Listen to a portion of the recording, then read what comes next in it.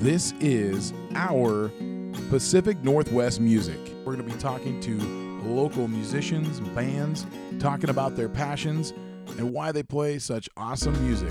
Why would I ever want to miss this? Find us on Instagram or Facebook, our PNW Music, or our website, ourpnwmusic.com. Skagit Valley, you don't want to miss this. This is part 2 of our interview with Jack Mattingly. If you haven't heard part 1, please go to ourpnwmusic.com. Can we talk about, Christine, she doesn't have the notes in front of her. She wrote some amazing notes here on some stuff and some good questions. Yeah. Can you talk about, some of those, you mentioned some gigs that, maybe people weren't even paying attention or something. Has there been, one that just sticks out where it's embarrassing or maybe something happened where you're just really? Yeah. There's got to be at least a couple of those, I would think. Yeah, there are. There's one that I almost want to talk about, but maybe don't, because it is. No, you do. I do, and I'm happy to talk about it. It's almost sad to do it without my band. It's the great Twist River Pub. I don't know what you call it, train wreck, or it was one that was awesome, and I loved playing it, but it was the weirdest show we have ever played, period. And we still talk about it, and so I almost feel like having them here to tell part of the story would be nice. And it was, when we first started out. But let's just say, have you seen From Dusk Till Dawn? Yeah. You know how that ends, right? That's about how it felt in that town, this small mountain town we're playing. It's a room full of people, and then it got weird, and people didn't turn into vampires, but they might as well have. Because there was there was a lot of prostitutes and Twisp. I didn't know that was a thing. There was cocaine coming out. There was people hitting on everybody and trying to shack up, and we were hiding out. At one point, we were on the roof, and it was pretty wild. I probably shouldn't even go into it on the radio. You were on the roof? Yeah, yeah, for a little bit there. Yeah. Well, then talk about it. You played there again. Yeah, we did play there again, but that was a different time. Years later. This event was for a radio station party. The man from the bookstore told me what to look for, told me about a universe where everything and everyone was glowing like the light you see deep in the night. Well, I was just stoned, I was feeling all alone. I wasn't going home, and so I thought I'd take a look and open up a book. That's when I found you. You were scribbled on the cover page. It said to turn to 42, and so I did, and I found you. The words were so peculiar, story so familiar. A sleepy head too far from bed, a hungry heart that can't be fed. I feel you, oh God, how I feel you, and that is why I had to steal you. I took the book and took a knee underneath the willow tree and read about the fights and cold and lonely nights that you spent all alone beside your telephone, waiting for the call. You waited through the fall and the winter, the spring, the endless summer flings. Your world that fell apart, just like your shattered heart. And the band came by and the hands they pulled you in. I don't know why, but you were my only friend. And now I know what life is all about. Now I know what I can live without.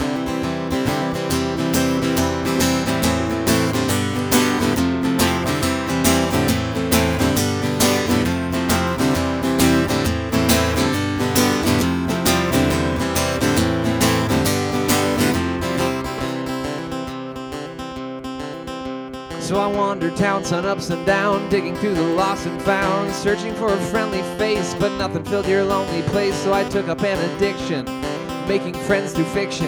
The only friends that I could trust came to and used and caked with dust. I felt that I had lost a friend every time a book would end. So I buried you in the pasture plot with Guinevere and Lancelot and all the boys from Tom and Huck.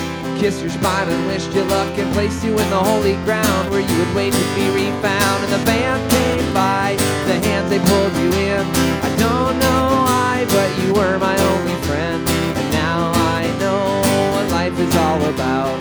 Now I know what I can live without.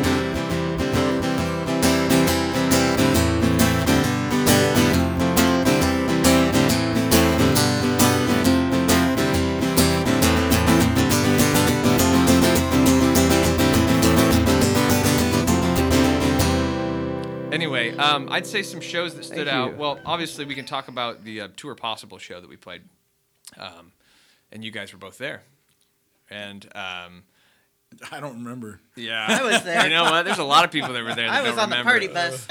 That was an interesting thing. So I'll try to wrap it up pretty short. Andy had sent me a text message or an email, and I was cutting wood at work. You know, I run a bandsaw, and then I got this email that said, "Hey, we'd become like kind of in the top 20 finalists for this contest put on by U.S. Bank." And I thought, you know, that just seems like probably a scam or something. Where do we send money to be in your contest kind of thing, right? That's what I thought. So I didn't pay attention to it. And then people online had to vote of those 20 bands, vote it down to 6. And, well, then sure enough, we started getting votes. And so I was like, well, Andy, maybe we should push this. If this is a real thing, maybe we should push this and get people to look into it. And so people start voting more, and then we make it into the final 6. And then I start looking, okay, so it's a battle of the bands. It's at the Showbox in Seattle, the original at the Market. And the winner wins $20,000 and, I don't remember. There were some other things, like record label assistance, you know, some help with some stuff. You know, wasn't getting signed to a deal or anything like that, but it was they help you with some stuff. So then I'm like, okay, well, now I am nervous, which I don't ever get. But then I was like, wait, this is the thing is I didn't like being in competition. That is one of the reasons I started playing music. I wasn't good at sports, and in music there are no winners, right?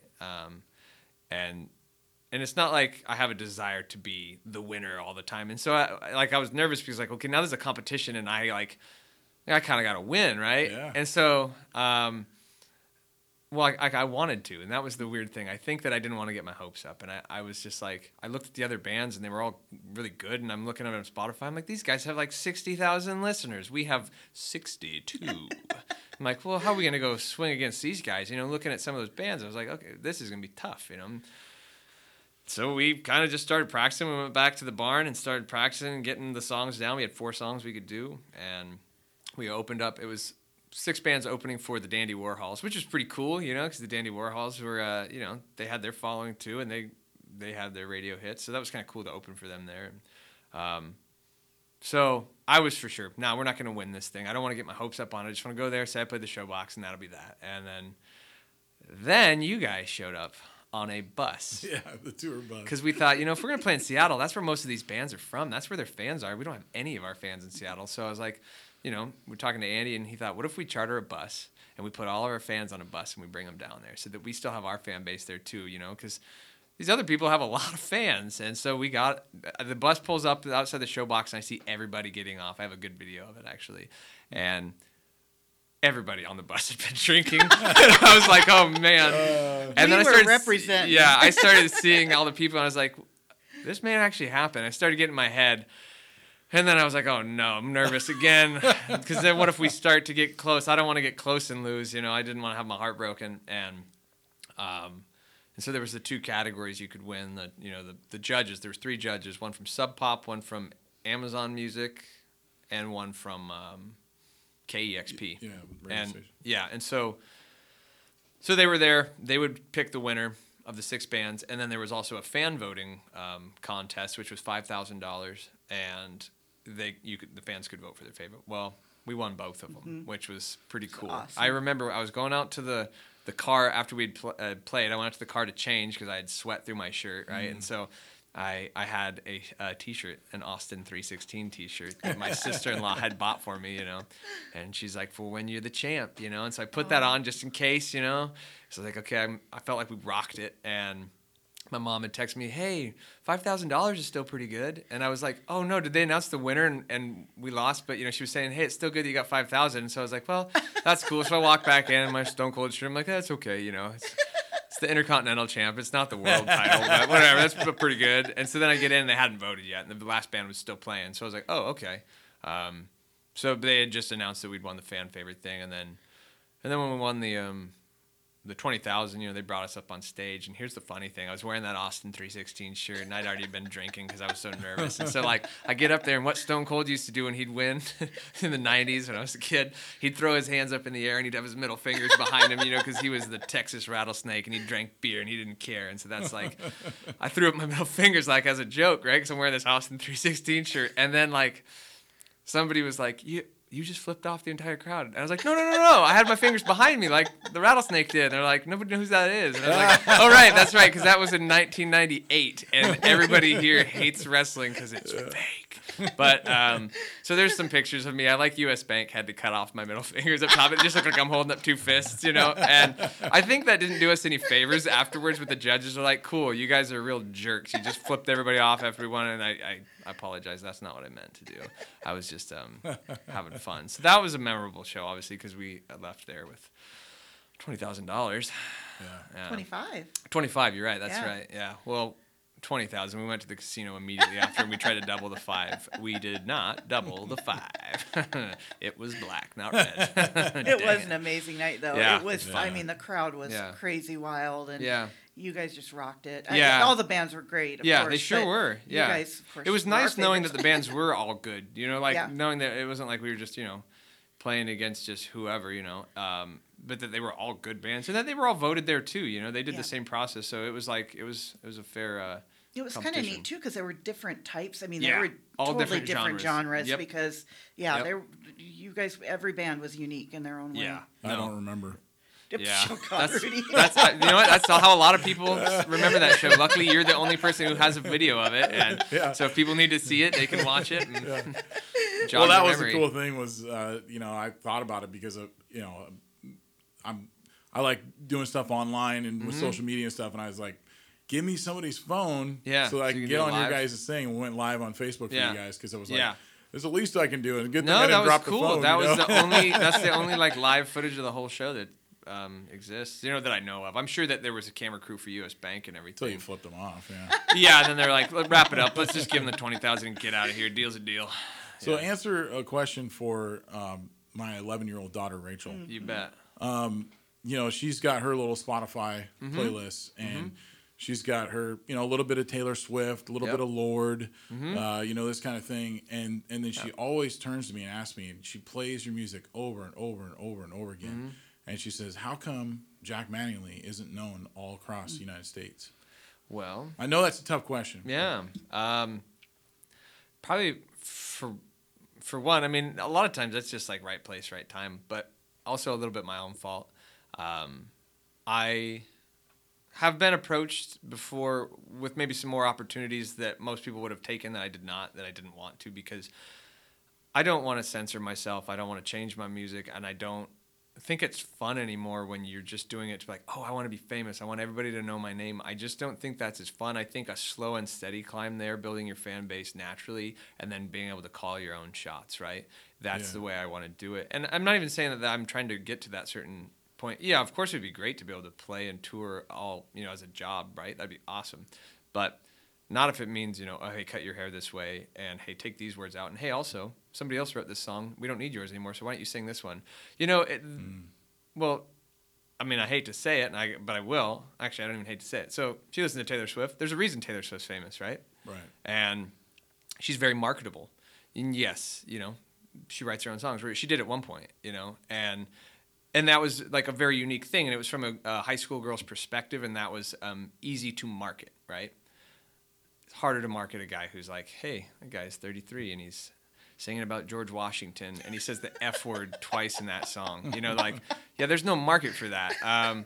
So you're probably never going to see me there. And that's okay, because my favorite people are usually the ones that you can see, on a Wednesday night at the Wild Buffalo or at the Firefly or something that, a small enough group knows about them to fill a small room, but it's a super intimate show and it's a loyal fan base, and they're still able to tour and make enough money to make a living at it or keep that alive. So I would say that's more of the route I'm looking to go in with my music, is just staying true to myself in the music. And if that means nobody hears me all over the world, that's fine. Word of mouth is still enough to get people listening, and I think it also makes it special. How much is it? I mean, when you discover a band, how much do you love when you know that no one else really knows about them and they're yours? They aren't overplayed on the radio, and you're like, oh, this is my thing. This is like something I discovered, and I love this, And so, I think that's awesome.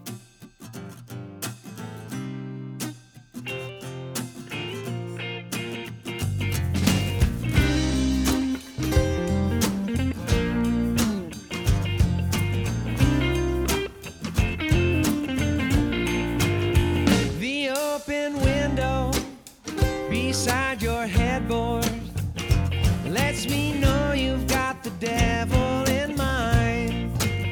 The way you wrap your legs around me as my tangled heart begins to slowly unwind.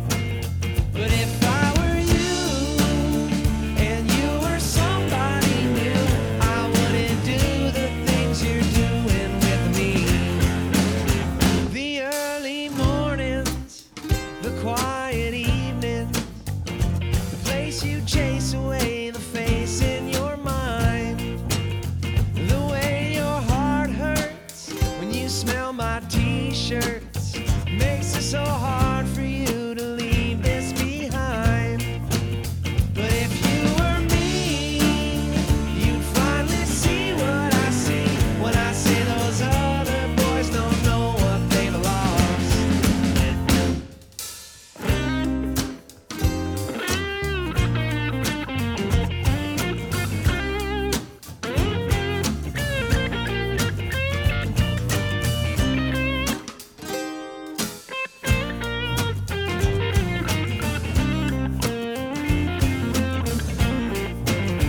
Oh, lovely lady, don't let me slip between the cracks. I promise you I'm gonna make it alright. 'Cause I'll sing you love songs, I'll sing you Blue Yodel number 4 in California where they sleep out all night. But ooh, my dear, let me whisper in your ear. I got something I should tell you that you probably don't deserve to hear. But I don't care. Run your fingers through my hair and tell me something nice. 'Cause your love's as cold as ice. So close the window beside your headboard and let me know you've got the devil in mind. That's true, because when people tell me, you know, who Jack Bangley, da, da, and then they'll come to a show and they'll go, oh my gosh, they're great. I'm like, I know. Yeah. I've been telling you that. Yeah, I mean, like I said, my favorite stage performer is Shane Gildas, but my favorite songwriter from the area, and I feel the same way that you do probably, is Kristen Allen Zito. Oh God, I love her. When I first heard her, I don't know, I was 20, 21 years old, and like I felt like somebody else was singing and writing the way I write, where they don't care what somebody else has to say about how they write, and they can use whatever words they want. And if they drop the F word in the song, then so be it. They do, and so like I love her music, but I didn't want to reach out to her because I felt like a good artist, people reach out all the time, and those people that reach out kind of make no impression. It's just really sweet. Oh, you like my music? That's awesome. You can't answer everybody. You can't make a personal connection with everybody. So I thought I'm not even going to just even make myself known to her until we start crossing paths naturally. And so we did, and so it's cool. We still haven't done a show together. Eventually we will. Well, but, aren't you guys doing it on March 7th? Yeah, but I mean, we haven't played a show together because it's not March 7th yet. And who knows? We both might die in a fiery plane crash like good musicians always do, right? We want to make it here. Well, we you're want to not make some money. 27 anymore. Yeah, so, I know. You're right. That's right. I got to wait till I'm old now. But speaking of old, I mean, you are able to capture. No, not you. Oh yeah. But you were talking about Bill Voigt. Talking about my dad. Yeah, Ed gets it. Yeah. You talk about these people, and then I brought up my daughter Rachel, who's 11, or my daughter Reggie, who's 6. Yeah. And no matter what you're saying in your lyrics, there's something about you that draws people of all ages and genres, right? For sure. You see that? I do see that, and I think it's cool. I'm like, it's kind of like amazing, sort of how old people and young people, and then people in the middle can all really like the same music or a style of music. But that's where I come back to things like Bob Marley, right? Or I grew up with that. As a kid, I loved Bob Marley. As an adult, I love Bob Marley. And I know when I'm older, I'm still going to love Bob Marley, right? And so I was raised on a lot of music that is great for all ages. Hank Williams will be great until I'm dead. And same with Tom Petty and the Heartbreakers. Kids can sing Free Fallin' or I Won't Back Down. and they'll sing it the rest of their lives, you know. And so I think that there's just an influence in me. You know, I had somebody once say, "Hey, you were raised on the radio, weren't you?" And I was like, "Yeah, kind of was, you know, in a way." He's like, "You know how to write a catchy song that people can sing along to." And I thought, yeah, maybe that's true. You know, maybe that's because I do try to make my songs catchy, and I'm not like saying that that's the goal all the time, but I like a song that has a hook to it and it's catchy and it's kind of got an earworm to it because those are fun to sing, you know. Not everybody can make Bob Dylan money. That was for your dad. Yeah, I don't think he makes money. Yeah, Bob Dylan doesn't make any Residuals, money yet. Another thing people talk about is you've written you've written more songs than anybody knows about, really. You keep coming across new ones that I'd never heard of before. They're new to me. Yeah. And you're like, oh yeah, I wrote that when I was 17, you know.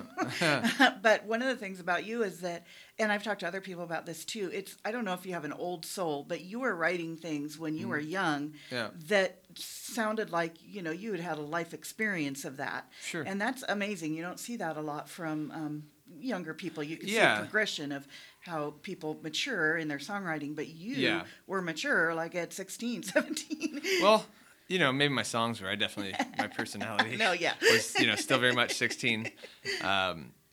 But yeah, I think that, like with anything, like if you want to be really good at basketball, right, and you're playing basketball from a young age, then you keep playing and you get to high school, you know, you're starting to get pretty good at it. You know, at 16 or 17, you're pretty good at basketball. You've been playing it your whole life. Well, I think I had been writing even just simple stuff, silly stuff as a kid, that when I got to a certain age, it's like I put all my eggs in a basket that had no real way of paying off. Like nobody says like, hey, you might just get to be a songwriter one day. And it's like, yeah, that's not going to pay off. But I still put a lot of eggs in the basket of liking to write and be creative. And so when I got to that age, I'd say it was starting to come to fruition a bit, and I was able to say how I felt in a creative way than when some people can't, you know?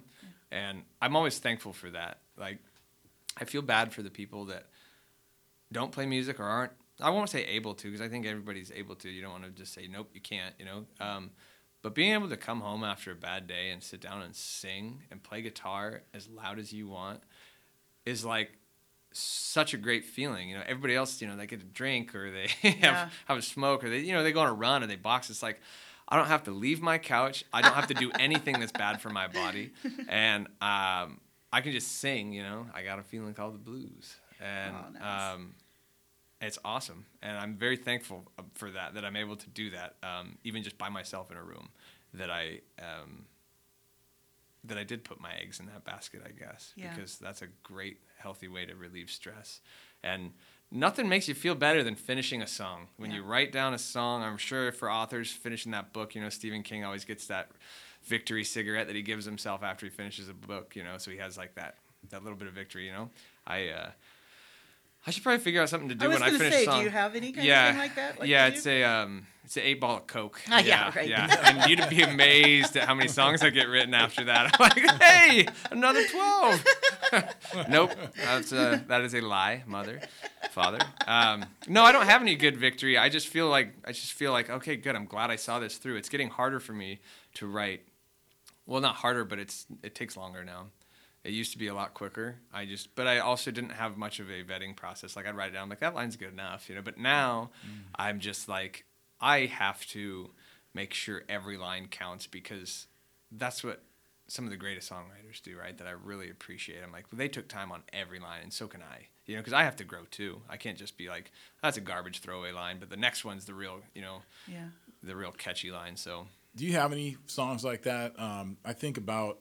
You know, you brought up Bob Dylan, and I think about songs like "It's All Right, Ma, I'm Only Bleeding." Yeah, you bet. Where there's obviously I know a lot of your songs, so I know you don't have songs like that have like 15 verses and it's very wordy tunes. But do you have any songs like that where you can lay a track down and you're just like, that's it? Do you think of any songs that you wrote and you're just like, all right, I don't need to do any more to this right away? Like recording wise or just writing? Yeah, either or. I mean, I don't know where the question's going really. Well, so as far as I don't have songs with like 15 verses. I don't have really long songs. They're pretty much 3 minutes, 3.5, most of them. But I do have most of my songs aren't repeating like choruses. They're pretty much straight through, you know, it's different every verse, and you know, some of them have a repeating chorus, but for the most part, even the chorus I change a little bit, right? And so it's all just a completely it doesn't circle back a lot of times. And There's a song that I wrote that's on the album, the Ocean of Trouble album that I did last, called One More Swing. And no one seems to like that one, which is fine. I mean, not that I dislike it, but I never hear anything about it. I've heard one person say, "Hey, that was my favorite song." And And you're sitting in a room with a couple people that are like, what? But yeah, my daughter. It's my daughter's favorite song. Well, yeah. Tell her to tell me that. Come on. I will. No, because I'll like have her that's one of my favorite off the album. But just because of the process of writing it, I liked that was one of the songs where I was like, okay, I'm going to take time on every single line so that it makes sense, and that I don't know, so that it looks like I took the time and it sounds like I took the time. And I did a lot of rewriting, and it took me like 2 hours, right? Which maybe for some people there's no time at all, and maybe for me that's a long time to spend on a song. I used to do them, just like, well, sit down half an hour and write down, and then got the song. But music, I can get that pretty quick. But lyrics, if I'm trying to take my time, that was one where I got done and I'm like, there, got it. That's exactly how I want it to be. I recorded it with my iPhone just so I could have it, so I don't forget it, because that's the worst. Writing a song, this is perfect, and then the next day, how did that go again? Yeah. But I don't know. I mean, I have my own personal favorite songs of mine, but like, what are those? you guys want to do any guesses? Yeah, I probably Sweet Home Alabama when I wrote that one. No, I'm just kidding. Well, off that album, One More Swing. I would say my favorite, Oh Abigail. I love that song. That is one that is another one I spent a lot of time getting those lines exactly how I wanted to capture those feelings and that kind of thing, because I don't know. There's just certain songs where you can tell, oh, hey, this is okay. I Want You on the album. I Want You. It's like, that's fun. It's catchy, but it's not like it's not a songwriter song. It's just a fun, catchy song, and those are good too. Those are valuable also. Those. And I think of that as like the Whiskey Fever boy band song. Yeah, totally is. No, it totally is. That's exactly what it is. And I like writing songs that are different than the song I wrote before. Different, like almost a genre, right? Yeah. And I think I even mentioned boy bands in that song. You do, yeah, but yeah. Yeah. It totally is. Yeah, Oh Abigail, One More Swing. Looking back to older songs that I wrote, there are still some I like playing. Like, I like playing When the Sun Falls Down. I don't think it's like the best song I ever wrote, but I still like playing it with my band. And it's a rocker, and I remember being in my room, being 18 and writing that song, and then being, I don't know, 30 or whatever age I was on the Showbox stage, and all of you guys singing it back to me, Like, I remember thinking, like, I wrote this in my bedroom on a piece of yellow paper that I still have, and then now there's these people singing it back to me, and I'm on the Showbox stage, and we're just about to win $20,000. Like, that was pretty cool, because like I didn't think that when I wrote that song. So there's certain songs I still just like playing because it takes me back to when I wrote them, and Well, that's still a song that when you guys play, which you play it quite a bit. Yeah, we always almost everybody's out on the dance floor. Yeah. Most of the people know at least some of the words, if not every single word. Well, because it shows the skill of the band too. Dennis just rips the lead on that, and Dylan and Andy can harmonize. It just shows kind of everybody's full skill set. Well, there's a skunk in the road, yeah, you better slow down. I don't want to hit that shit, gonna stink, gonna wake up this whole town. Turn it up to 10, gonna burn shit down. Drink a few beers, gonna take a few pills. Gotta hit the road, gotta head for the hills.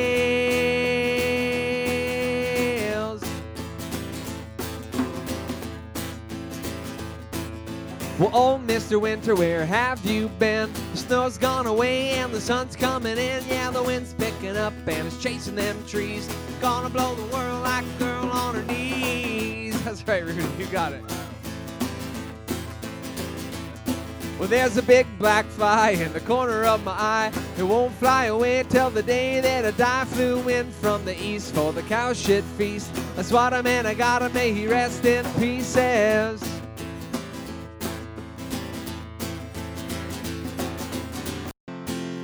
And I wanna know what you gonna do. I wanna know when they come for you. Where you gonna run when the sun falls down?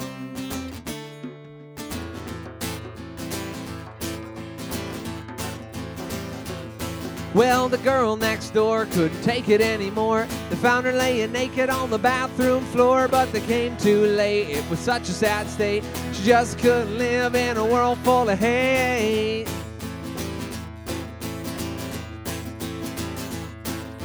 Well, I've been down, but never like this. I've been kicked around, but I've never been pissed. Gotta get pissed drunk before the morning light comes. Then I roll on like a tom on the drums. Well, there's a skunk in the road, yeah, you better slow it down. I don't wanna hit that shit, gonna stink, gonna wake up this whole town. Turn it up to 10, gonna burn shit down. Drink a few beers, gonna take a few pills. Gotta hit the road, gotta head for the hills.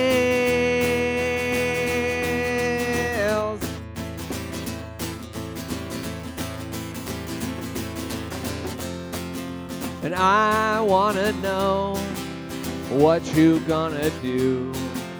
I wanna know when they come for you. Where you gonna run when the sun falls down?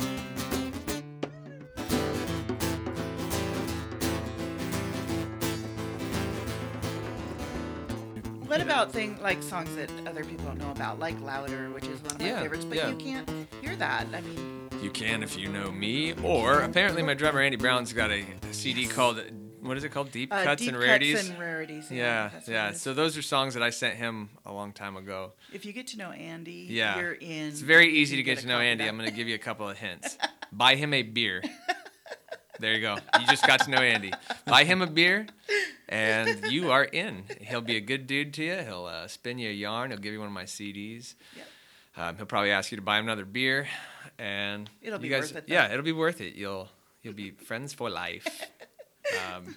Anyway, yeah. So there's certain songs like Louder. You know, it's not that I don't want them. They'll get recorded eventually, maybe. It's just like my problem is when I write a bunch of new songs, I don't want to go back and record a bunch of old songs that I don't feel, and I know that doesn't always make sense to everybody. They're like, but people haven't heard these ones. But if I start making music for what people haven't heard or want to hear, then I'm just gonna write Taylor Swift songs too, because like there's more money in that, and I want to write the songs I want to write, and when I'm feeling them, I want to put them out, and that's what I did with the last album, and I really like that album, and it's because of that. There's 2 songs that are old in there, and they worked with the album, so I was like, yeah, let's put them in, But the rest of them, 9 songs were new songs that I was feeling, and I think that that those songs were just as good as the old ones too. And so I'll get to recording the old ones, but I also, don't you kind of like when you hear somebody's old demos when it's songs you haven't heard? Like if you were listening to Tom Petty and you're like, well, he never put this on an album, but here's this cool demo of him singing it, and it's like, yeah, that's special too. Yeah. Sometimes it's okay to have the hidden tracks that are the special demos to give to people, and or something to put out later. I've always thought that like one day I just want to put out my iPhone recordings. Because there's some of my favorite versions of the songs I've written are the iPhone recording, because they're in the moment that I wrote them. They're raw. They're at my kitchen table. You can hear the cat in the back, and most of them you can. And I like them for some reason. And there's other people that have told me, hey, I liked it when it was the iPhone demo, Oh, Abigail or One More Swing. I've got all that whole album and iPhone demos that I've sent to people. And it's like when it's the first one you heard, when it's the song you fell in love with, the iPhone demo or whatever tape it is, then the polished one's not going to sound as good because you fell in love with the song the way you heard it, So, well, this might be a good point to talk about the new song that you're going to sing for us. Yeah, you bet. That's also available on iPhone demo if you get to know me and ask me nicely, and I still probably won't give it to you. But this is a new song. So I've got about 11 songs. I've got 11 songs that are new, ready for an album. Not sure when I'll get to that yet. Soon enough. But this is one of them. This is actually kind of its debut for listeners, so count yourselves lucky or unlucky. It's called 17. Nice. Yep. Right on. And just to kind of talk about that before you play, are those 11 songs, are those songs that you put together for an album with a band? Yeah, I usually don't write a song and then say like this will be for a band or not. Like usually I write the songs and then we try them out as a band and say like, so look at the last album, right? Ocean of Trouble. One More Swing. That's a band song, right? But Perfect did not sound as good with a full band behind it. It was like, that's an acoustic song, right? And so usually we just kind of go through with it as a band and play them and find out which ones sound better for the band and which ones are just better acoustic. But right now I haven't done any solo albums. They've all been with the band. But yeah, I don't know. We'll see how this next one goes. I'll still obviously have a band playing with me. It won't be just acoustic. So, I mean, I'm not a drummer, so I won't be playing drums. Andy, you still got a job. Andy's not a rapper. Yeah, he's not a rapper. That is true. Well, let's play it then. All right, here we go. The song is called 17. It's brand new.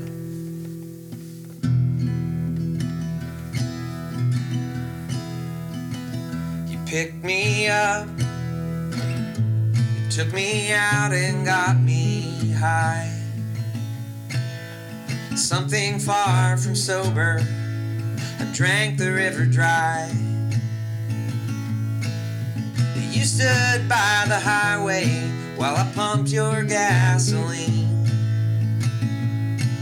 And I haven't felt that way since I was 17. Then in your car, I listened to you sing. Both agreed that drinking had never been our thing. We smoked out on the sidewalk and you told me all your dreams. And I haven't felt that way since I was 17. And I hope you know I only mean the best. And something tells me you're not like the rest. We smoked our final joint and then we headed west. Saturday turned into a Monday fast. I knew the night I'd spent with you would never last. You looked like an actress on a drive-in movie screen. And I haven't felt that way since I was 17. No, I haven't felt this way since I was 17. Cool. Yeah, I mean, that song, it gets you so excited about what's next. Yeah. But honestly, can you talk a little bit? I mean, I know we just kind of briefly were talking about kind of that next album, what's it going to be, that kind of thing. But where do you see your music going? You progressed. Maybe talk about your progression. Yeah, writing when you were 17 to now, and maybe what's next. Yeah, I see.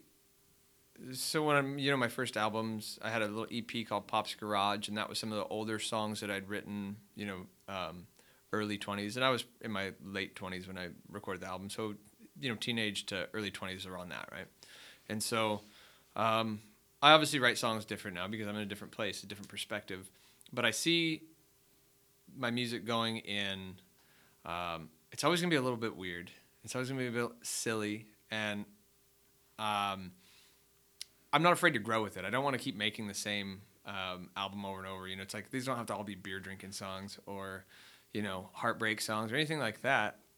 I just like, I like kind of keeping it silly and keeping it homegrown and relatable. And I'm not afraid to grow with it. And I know that's what I'm going to do.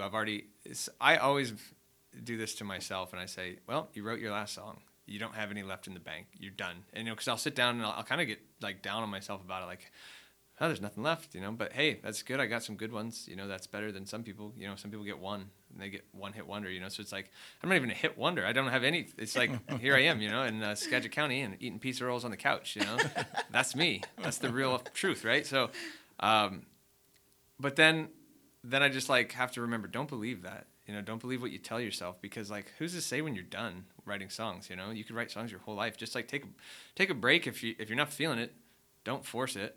And there are some people that say, no, just always keep trying and keep writing. And that's good. I believe that too. But like for me, I just get discouraged if I sit and try to write about something and it doesn't come out. I just have to take a breath. And then eventually I realize over time you get those 12 songs that finally come. It takes me a couple years to get 12 that I like, and there might be 24 that I wrote, and half of them I throw away or, keep in the vault. But I don't know. Usually I try to keep the album somewhat of the same theme because of the songs I'm writing at those times. It's pretty much what my life is like. And that's why I also have trouble going back and saying, like, hey, let's do these old songs. Because, that doesn't even fit the theme of the song. It's like I'm going to play the song that I wrote when I'm 30 and then this one that I wrote when I'm 17. And, that doesn't even feel like it fits. And I take pride in making sure the album fits together. And I don't want to rip people off, even though most people probably wouldn't know or care. But I don't want to put my name on it if I don't feel proud of it, as far as, song selection and stuff like that goes.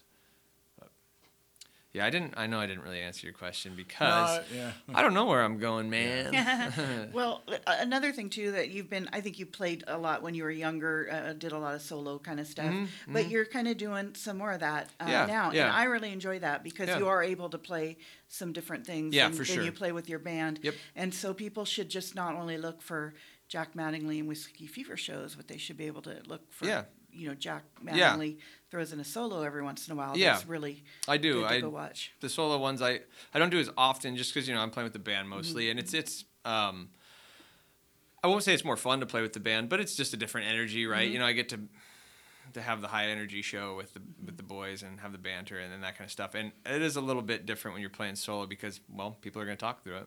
You're not playing stuff they can dance to because you're playing with an acoustic guitar, and most people don't come to listen, and that's just the sad truth. They come to be in the atmosphere, and that's cool because guess what? We've all been there, right? I mean, I've been to shows where I've talked with both of you, and there was somebody playing, so I'm guilty too, But I also know that we've all been to shows where we listen, and we understand that, and the reason we go is to listen, but that's just not everybody's reason to go. And so I do like playing solo shows, but I don't do them as much because I feel like if I'm just always playing solo and just everybody's just talking through it, it'll just be like, well, I'm not doing this for money, It's like that's not why I'm playing the show. I want to play music, so I can play a solo show in my living room for my cats, And me and Rudy too. Well, of course. Yeah. I don't know about that. I don't want you guys to know where I live. Just kidding. Well, you kind of talked about your progression, talked about some of your songs and stuff, but what would you say your number one song is? Not your favorite, but the people. That's funny. I asked that same thing to Gin Gypsy not too long ago. Like, what's you guys' song that's identified? Like, that's the Gin Gypsy song, that people recognize or think about, when they think of you. Don't give that away because, we're... Oh, I'm not going to tell you what it is. I'm not going to tell you, but I can tell you a lot about it. Ask them all what their favorite cut of steak is. Ask them all what their favorite Billy Joel song is, and then what song they think is the Gin Gypsy Ultimate Song, because I've asked them all, and I've got all those answers on my phone, nice. Okay? So ask them again and see if they lied to you. I've got the truth. That's anyway, the one that I just feel like everybody just says right away, that's Whiskey Fever. Send It Back. We start almost every show with it. High energy. It's fun. It's swinging. People can dance right away to it. Lyrically, it's just whatever. It's nothing crazy, but it's just it's fun, right? And I just feel like that is the perfect, sound to describe us, right? It's fun. It's got some rock to it. It's uplifting. Easy to dance to. So I don't know. I think of that one a lot. Well, don't tell me how to, and don't you tell me that we're make-believing, and don't you tell me we're through. Don't you know that I was already leaving? It's just a matter of time, pretty baby. So tell me what you're gonna do. 'Cause you say you're loving, now I'm gonna send it back to you. And don't you tell me about your good vibrations. You gotta think that I'm dumb. Well, you've been getting some side invitations, and now I know who it's from. It's just a matter of days, pretty baby. So tell me what you're gonna do. 'Cause you're saying you're loving, now I'm gonna send it back to you.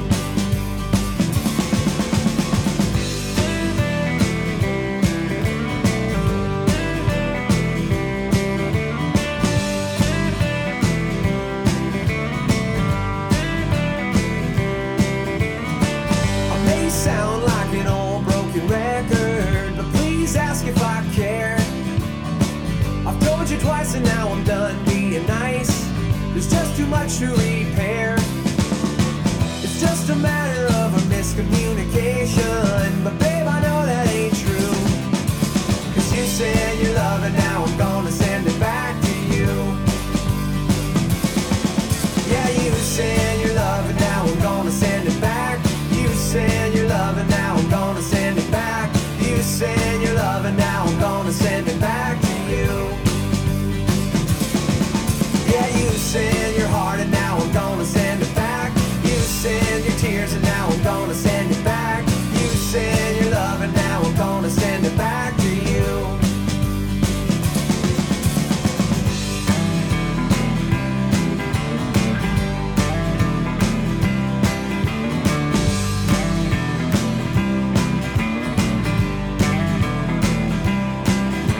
You said your love. You said your love. You said your love. You said your love. Back to you. Back to you. Back to you. Back to you. You said your heart. Back to you. You said your tears. Back to you. Said your love. Back to you. Said your love, and now we're gonna send it back to you. Back to you. Back to you. Back to you. Back to you.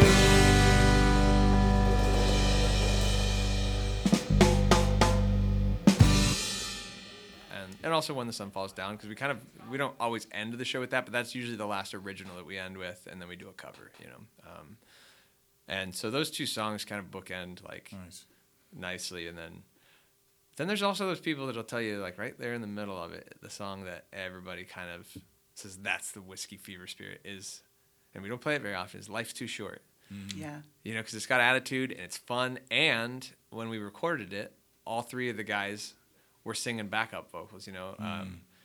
Dylan, Andy, and our guitar player at the time, Mike Lamb, and they were all in the studio, and they were doing the call and response that we did. So it was very much a band song, right? We were all incorporated singing in it, and yeah, I don't know. That one is one that's got some attitude that it seems like there's a pretty good fan base of that song. The only reason we don't do it as much is because there's so many dang words and I can't remember all of them. And it's call and response for a reason because I have to take a breath at some point. So we do it though. We do it on occasion, a couple times a year. Is that what key is that in? I think that's in the key of R flat. Yeah, no, it's in G. Rock, it's a classic, key of rock. No, that's Send It Back. Send It Back's in the key of rock. Yeah. Know your album, Rude. Come prepared or come on. Come at all. Right on. Well, so we got that going. Then, what's your favorite place to play in Skagit County or Whatcom County? Well, it was the Conway Muse. Sadly, rest in peace. And I'm not saying I don't like playing other places, but the Conway Muse was so unique and it had a great stage. Well, it still does. Let's not talk about it like it's not there. But just like the fact there was a barn and it's kind of tucked back there in the trees. I had that cool stage downstairs, the parlor.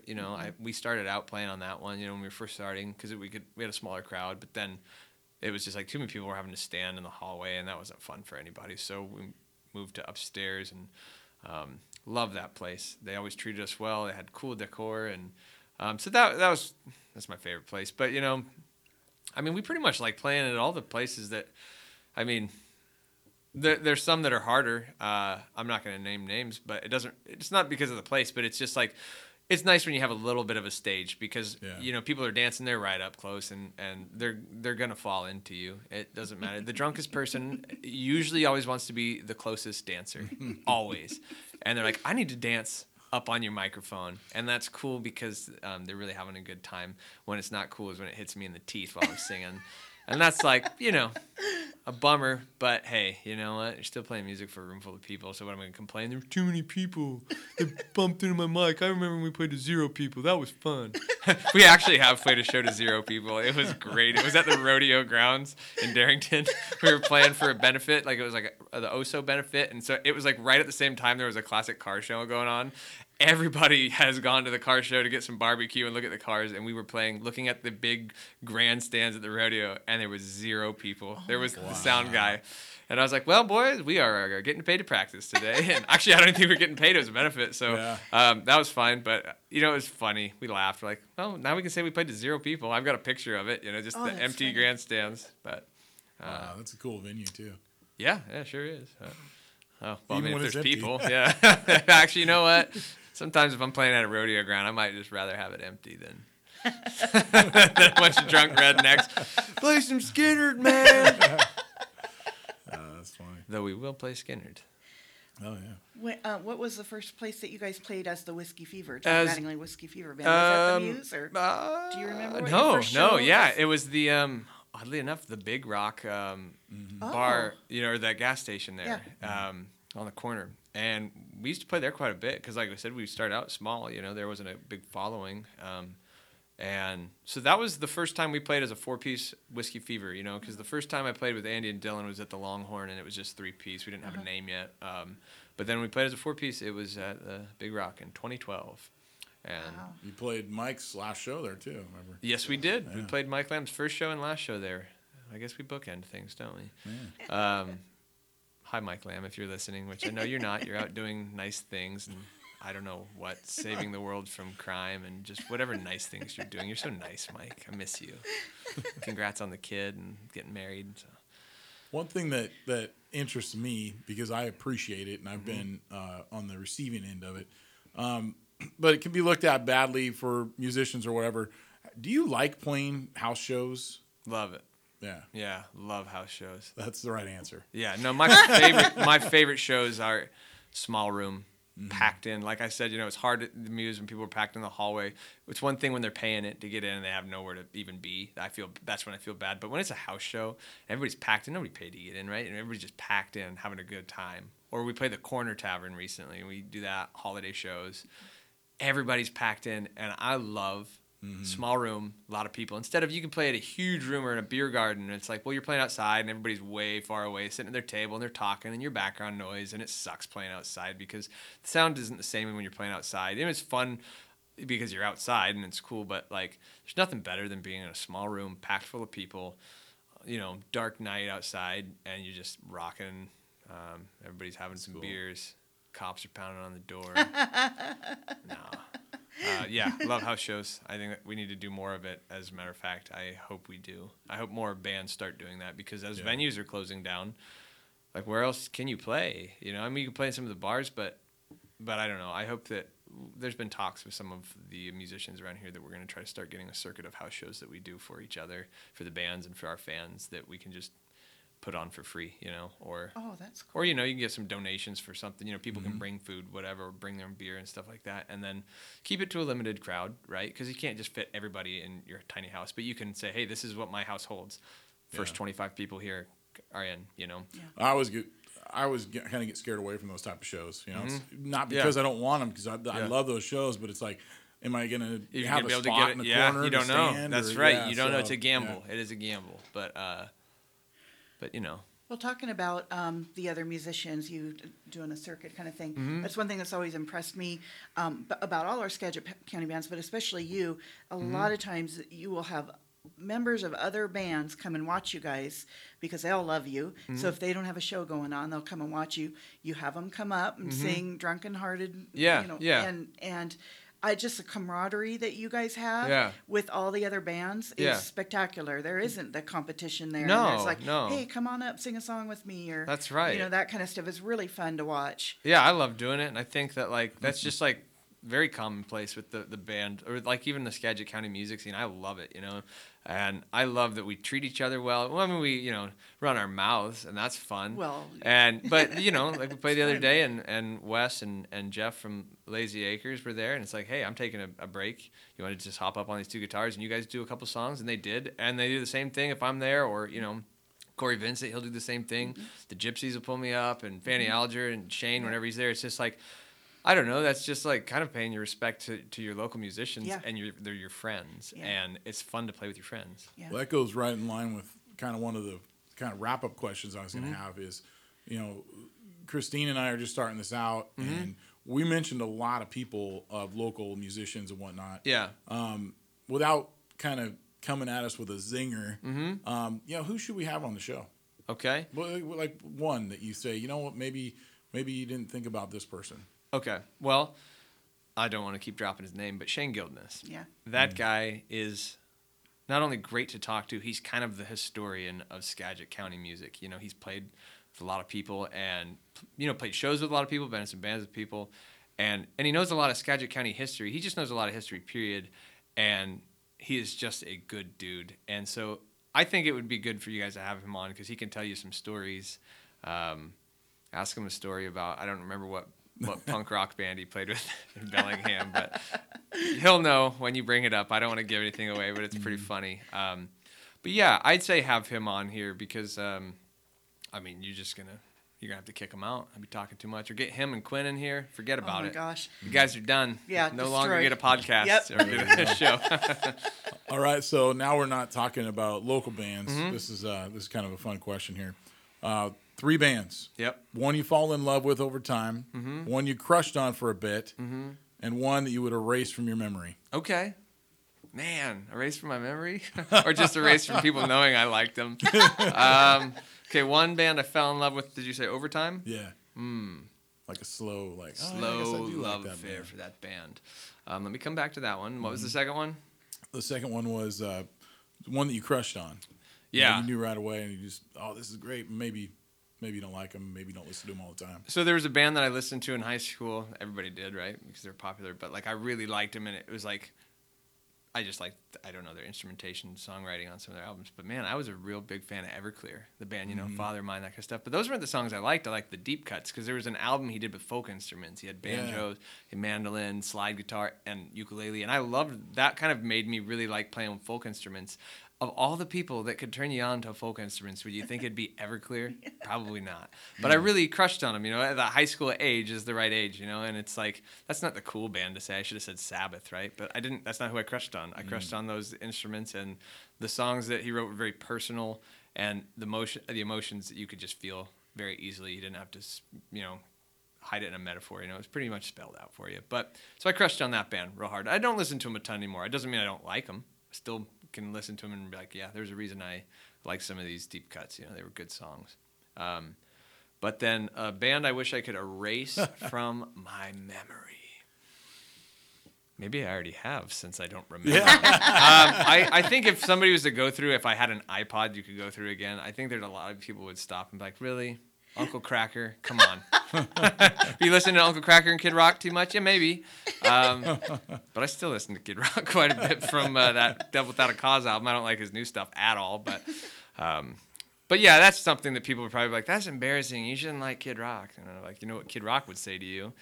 Bleep my bleep. And so that's what I'd say too.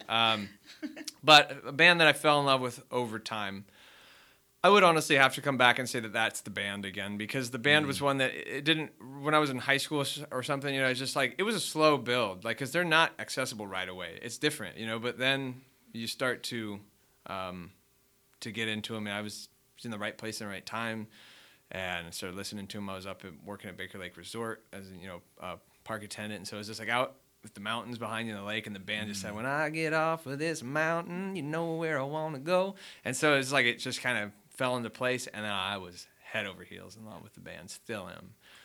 Yeah, I can see that too, because a lot of the songs that Robbie Robertson wrote, some of his historical songs, Saga Capote Rouge or something, just such Acadian a good Driftwood, song, those, yeah, exactly. They are historical. Yeah, they're not exactly like a high school angsty teenagers, just I want to crank this up and sing The Night They Drove Old Dixie down. Maybe if I grew up in the South, but I didn't, so I wasn't I don't know.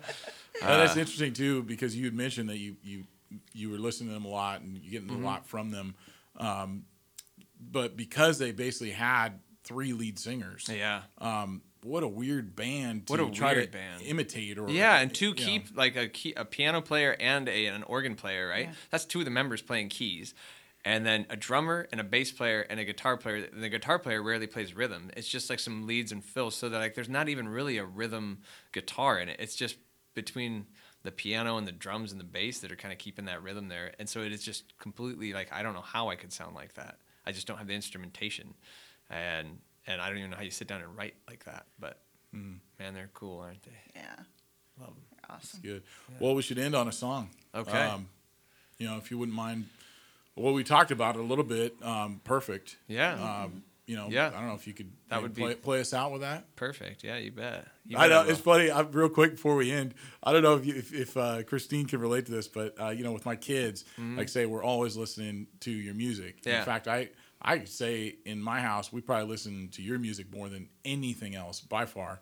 And you know, oftentimes we'll just be driving down and my wife will say something like, "Oh, that'd be perfect," and then we all kind of look at each other, you know, like a curveball. yeah. And then it's all playing off of your lyrics and stuff. Yeah. So, yeah. Well, I'm glad to be in the car with you guys, even when I'm not there, just like the Holy Spirit. Sometimes I caress my wife's hair and I feel like it's yours. And sometimes she feels like it's my hand. Happy to keep the love alive between you guys.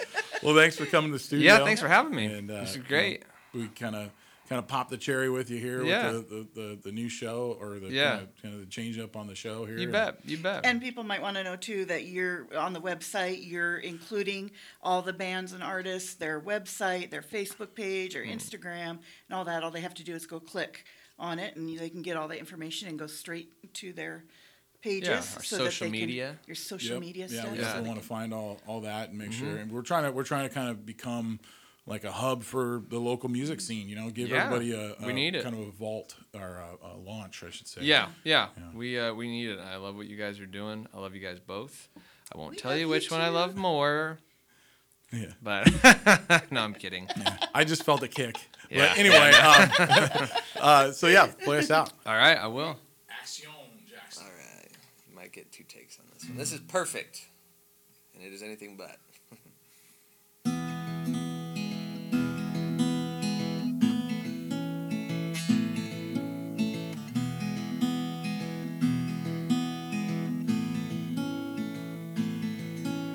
Pull over the car, look under the hood. Everything seems to be running good, so why the hell am I driving in circles?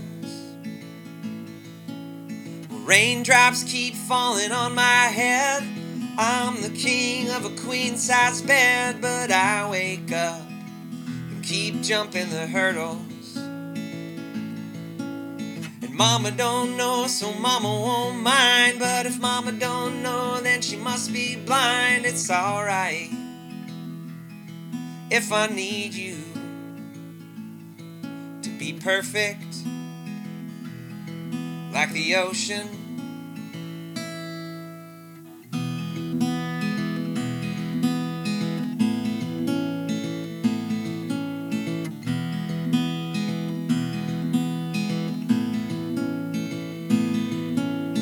I drove home with the song in my head, but then I sat down and got stoned instead. There's a fire outside, or maybe that's just a tumor. I don't know why I even pick up the phone, 'cause it sticks to my hand, it won't leave me alone. And I wish that everything that was said about me was a rumor. It's a small town feel with a big time mouth, so you whisper it close and then you hide in your house. But it's alright if I need you to be perfect, like the mountains.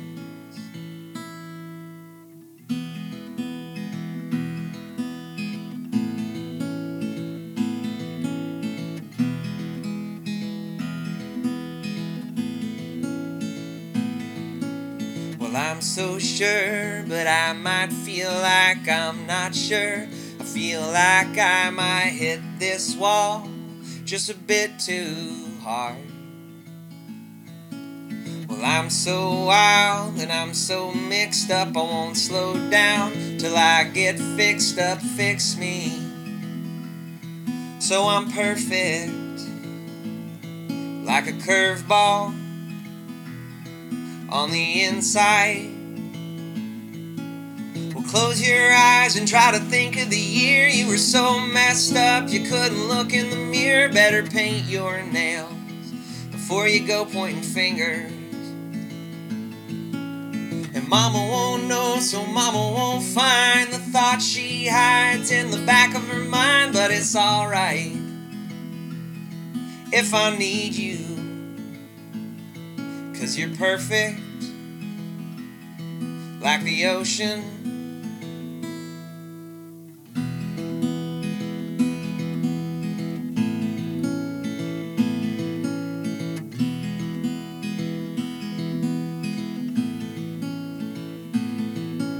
Pull over the car, look under the hood. Everything seems to be where it should be. So why the hell am I so broke down? Thanks for listening to our Pacific Northwest music. Hope you enjoyed it. Check us out next month. Thanks so much to our friends Jack Mattingly and the Whiskey Fever. That was the track you heard at the start. And here it is again. Wouldn't want to miss this off the album Oceans of Trouble. Go check it out. They're from Cedro Woollet. Ooh, you wouldn't want to miss this